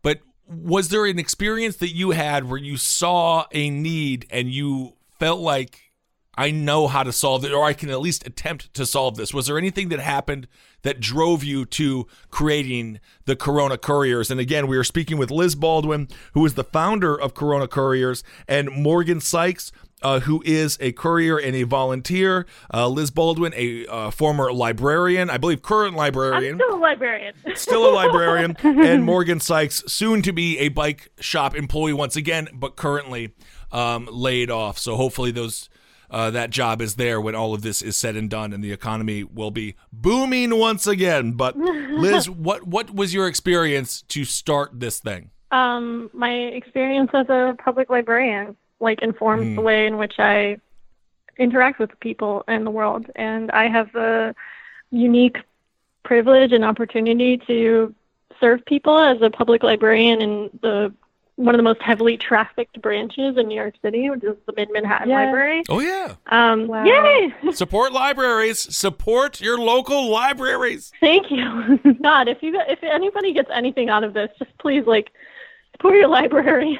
Because that's where the people who have nowhere else to go tend to go during the day. That's a very interesting point. Yeah, I've seen a lot of different types of people, and I've seen a lot of different types of need in my community and in communities throughout New York City. Liz, that is a very interesting point that I have not thought about, and I am complicit when it comes to who goes to libraries.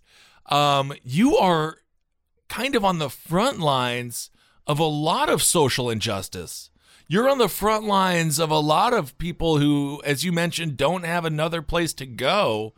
What has that experience been like? Because I would assume when you sign up to be a librarian, maybe you don't expect to have to deal with people who are in economic despair. No, I knew.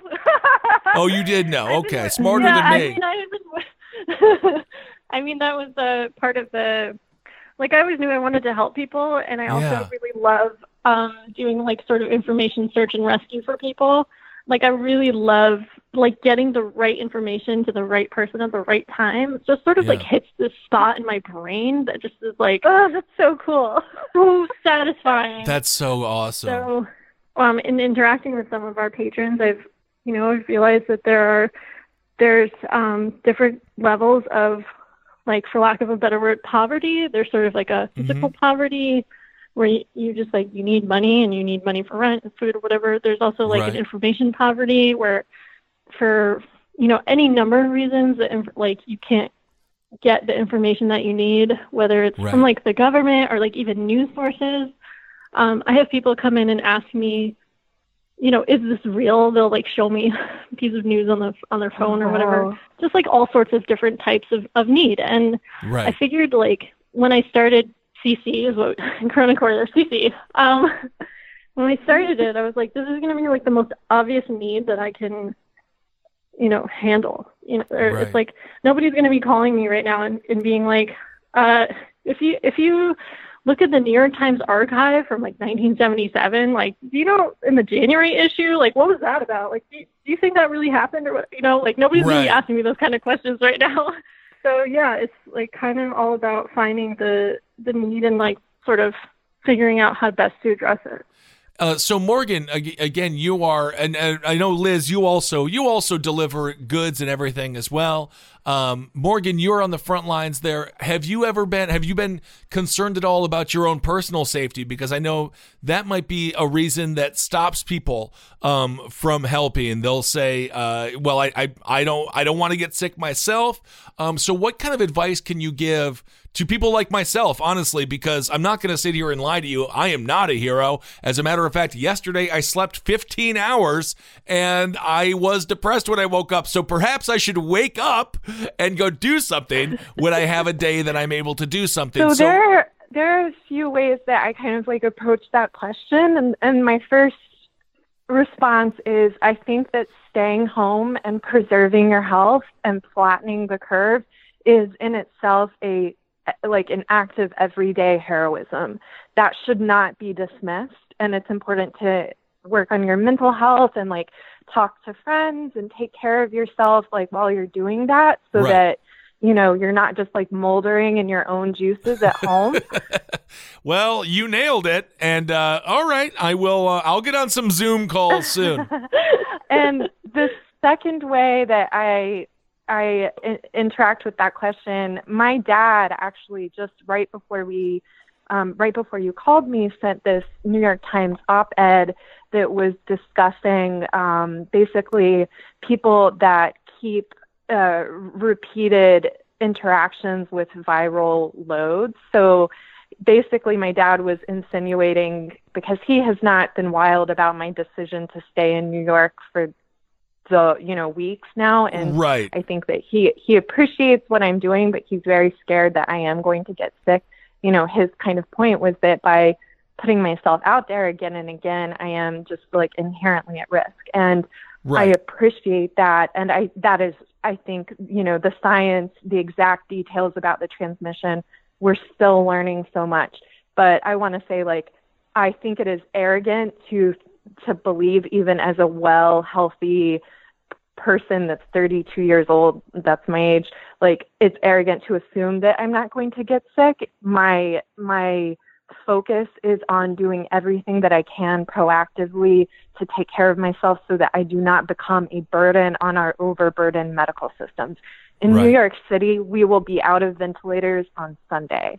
I believe that in New York State, statewide, some 450 or so people lost their lives. We are truly in a crisis, and my emphasis is not on adding to that crisis. However, I am taking steps to maintain my health so that I can keep vulnerable people who certainly should not be outside indoors. And that's, wearing gloves, sanitizing my hands, sanitizing the gloves, wearing a mask. I'm taking lots of vitamin C. I'm just being very, very proactive, and I'm monitoring my health. But I think that everybody is different. Everybody has different needs.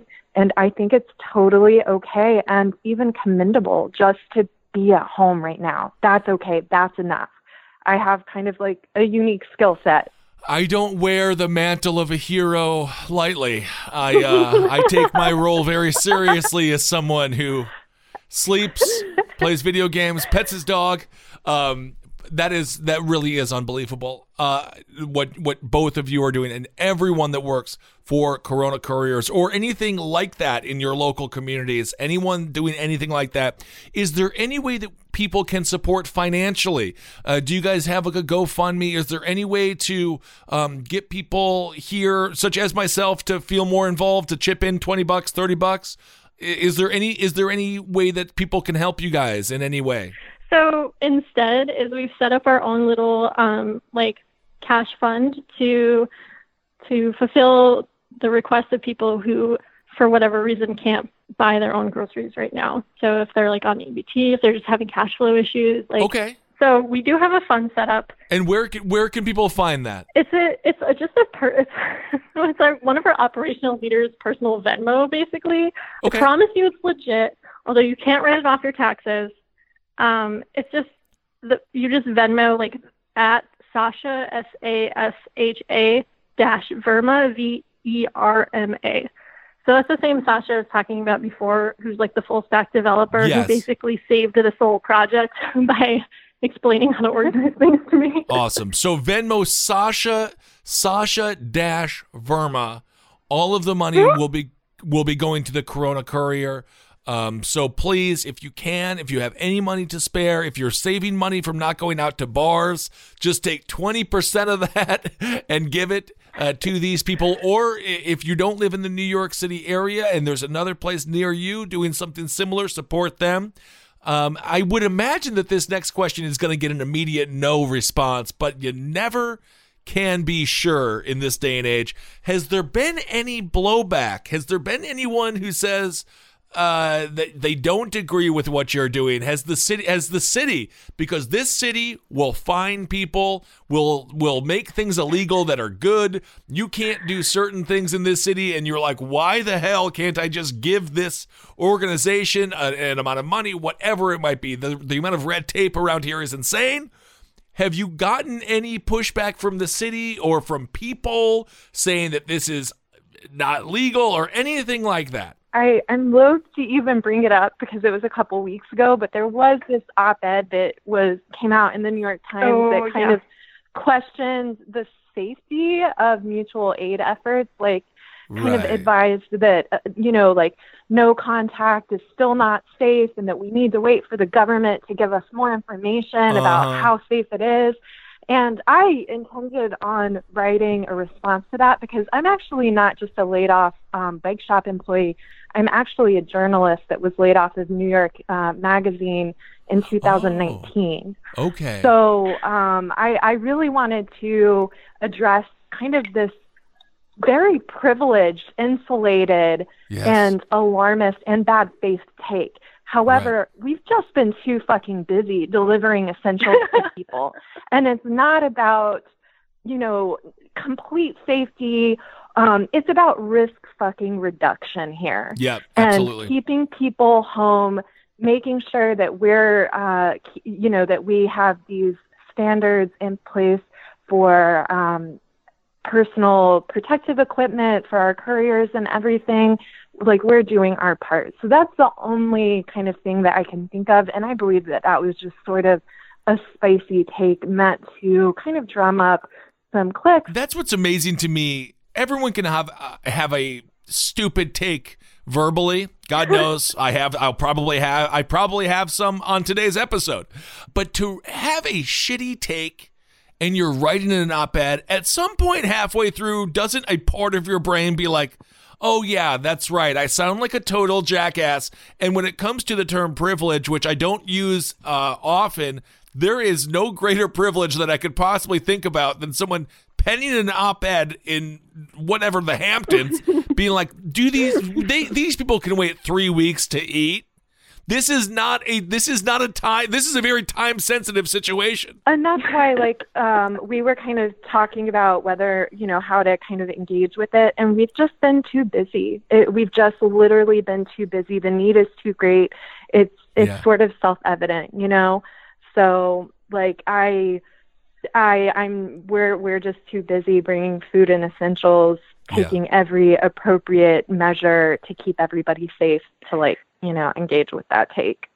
What do you guys think about the media coverage? Travis Morningstar and I here on Abe Lincoln's Top Hat, we often critique the media. That's a large portion of our show.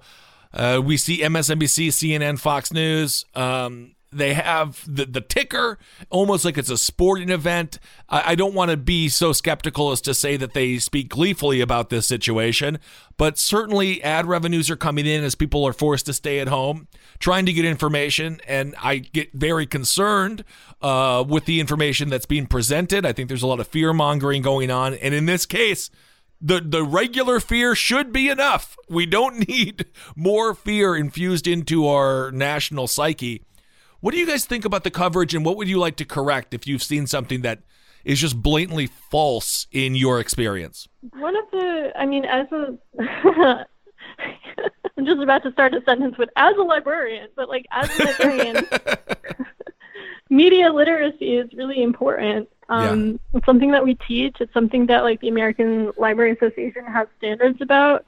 And I don't know, I posted on my Twitter the other day, it's like a really handy little graphic about how to read the news, basically, and realize that what is your emotional response to this? When it comes to media literacy, because I agree, I think that needs to be taught in schools, because I have a rule where if there's any background sound that's like the way that CNN rolls in, everything is so dramatic. And it's just totally counterintuitive to act, which stimulates the mind in a way. These things are we're just animals. It's very simple to sort of hypnotize us. What advice would you give to people who are sitting at home right now, chewing their nails off, just being scared? Which again, a proper amount of concern is totally warranted and valid and appropriate. But what do you say to those people as they're watching the news? And Morgan, please jump in here too with your journalist experience. What do you say to those people to say, yes, it's rough going for a lot of folks, but this is how we're going to get through it emotionally? What are some of the tools that people can use to not get so beaten down by mainstream consumption of news? Someone should tell me that. Every time I read the news, I want to cry. But I did read a piece, I think it was in the Intelligencer or something, where they talked to a pathologist, and she was like, the second you read a piece of news about COVID, it's out of date. Because it's moving so quickly. And for some reason, that really helped me. It really drove home for me that I don't have any control over this. Right. This is an unprecedented situation. We have not lived through anything like this before. And just sort of with that knowledge of we're all sort of going by feel right now. We don't really know what's going to happen. We don't really know that much about this virus. And because emotions are so high, it seems like they are exposed and easy to manipulate. Yeah, I think that I'm not going to say anything like super illuminating, but I just think it's important not to just mindlessly just like mainline news 24/7 right now, because we're all kind of stuck at home, right? And so I think it's very easy just to go in this doom spiral where it just feels insurmountable, and literally all of the news is bad, and all of the news has been bad. Prior to the pandemic, things have been nuts. I mean, it's been wild times. I mean, isn't it unbelievable? We were talking about an impeachment 6 months ago. We were talking about everything under the sun, and it's as if that never even happened. Right. And I mean, like, my experience, my family is from Mississippi. I come from an agrarian background, and like a lot of my relatives are extremely conservative leaning, trust and believe in Fox News. And it is difficult, but I think that it is difficult to spin a pandemic. I mean, this is a force of nature. This is again, unprecedented. So I think what I am trying to stay focused on is just getting through this to the other side, arming myself with the news that I need to make informed choices as a citizen, but not sacrificing my mental health or sacrificing this hope that is my backbone right now. Yeah. And that's part of the reason that I am so grateful for Corona Couriers and for Liz and Sasha and Carlin and Kit, all of our fellow volunteers. Like, this is giving me something to grab onto, something concrete to do that I feel I have control over. I have some sort of almost like debit system or ledger every day where I can be like, okay, well, yeah, everything is really fucking scary. I'm alone. I don't have anybody to hug, but I did get this, this amount of food to this sweet abuela in the Bronx and to this neighbor in Crown Heights. There's something human. So I guess that's what I'm trying to bring this back to. Let's focus on humanity, not get lost in sensationalism or clicks or just all of the cynical, nasty, dark shit that is real, but is also incredibly distracting. Absolutely. And the fact this has become a partisan issue is disgusting to me. If you would think that we could get together over a politically ambivalent virus, but evidently even that has been politicized. What do you guys want to see the government doing that they're not doing? And I understand that not doing is a large question, so you can just isolate it down to your personal experience. What would you like to see the local, state, and federal government, not in a nutshell? I understand this question is massive, but what would you like to see them doing? The people with all the money and the power. What do you want to see here happen? My first response is I would like to see some taking of responsibility. Oh, wow. Yeah, well, that's a big one. Straight talk wow. and some taking of some fucking responsibility. That's a lot nicer than what I totally was agree. thinking, which was go fuck themselves. Liz, please, I want to hear your thoughts. Morgan, that is so dead on. I don't even need them to do anything. I really don't. I just want someone to be a fucking strong leader. That's it. I totally agree. Take responsibility.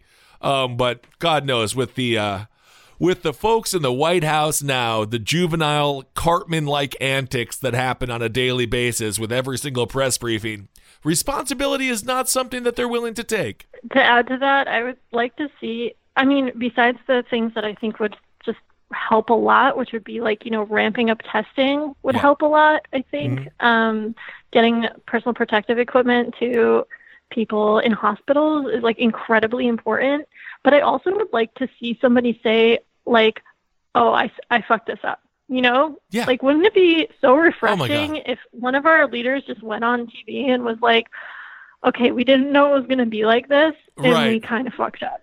Sorry about tweeting it was a hoax. My bad. Yeah, not even my bad, but like with some humility, you know? Just Yep. be like, Right. Like we didn't know. underestimated this. We didn't act soon enough. We ignored scientists. We ignored what was happening in China. I think the other thing I would like to see them do, besides the medical crisis and PP for our healthcare workers, all of that, they need to freeze the fucking rent. Yep. Like, oh my God.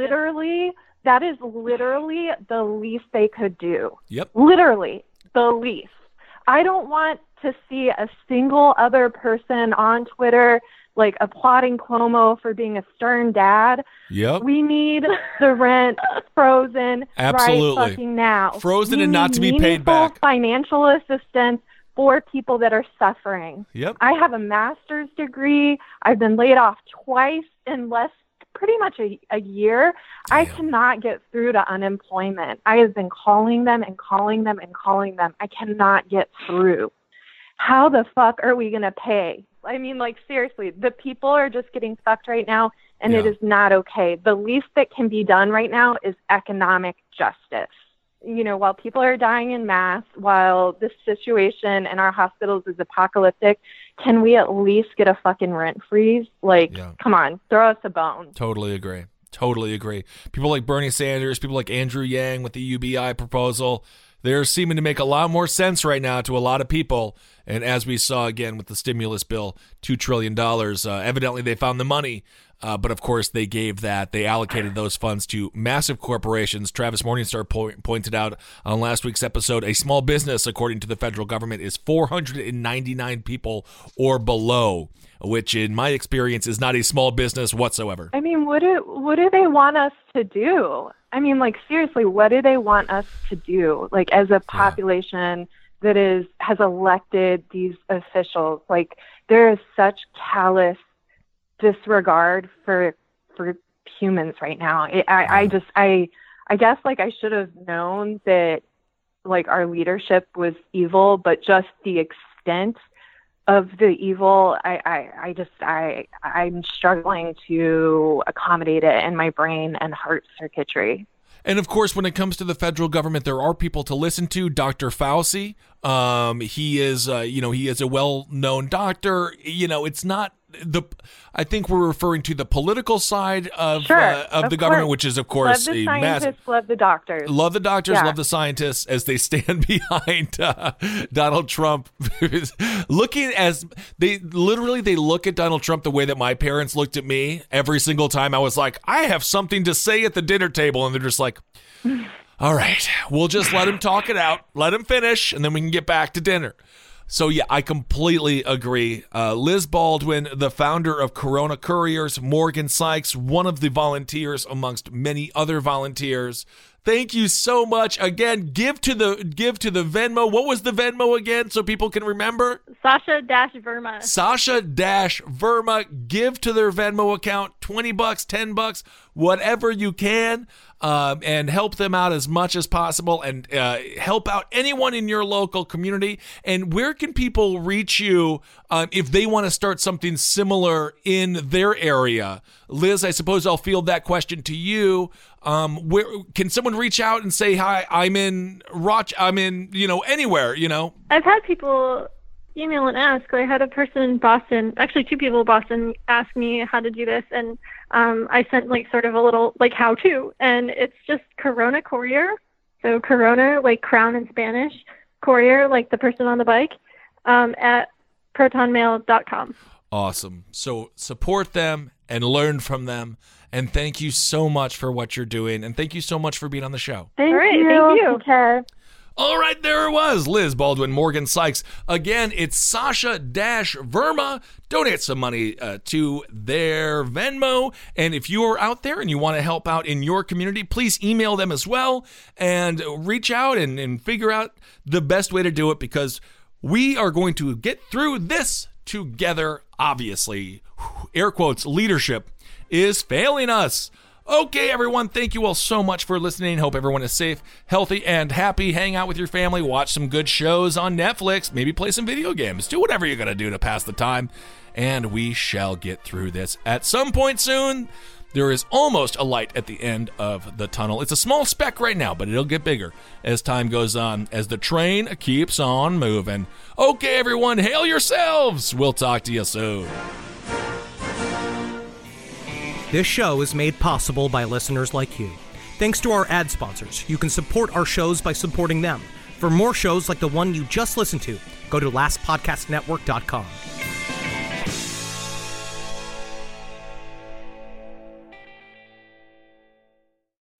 I'm Roman Mars, host of 99% Invisible. I'm excited to be teaming up with Lexus GX and SiriusXM on some very special 99PI episodes. We're heading to some of the cities in the U.S. that have special meaning for me and exploring the ways that these cities marry form and function. To learn more about the Lexus GX and SiriusXM and Lexus vehicles, visit lexus.com/GX and SiriusXM.com/Lexus Trial. The all-new Lexus GX. Live up to it. Check out the 99% Invisible feed now and listen to these special episodes.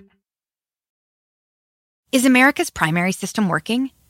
Is the Electoral College still the best process for electing a president? Could a third-party candidate ever be successful? In a new season of You Might Be Right, former Tennessee governors Bill Haslam and Phil Bredesen gather the country's top experts to explore these issues and more as we approach the 2024 presidential election. Listen to You Might Be Right, a new podcast from the Baker School at the University of Tennessee, available now wherever you get your podcasts.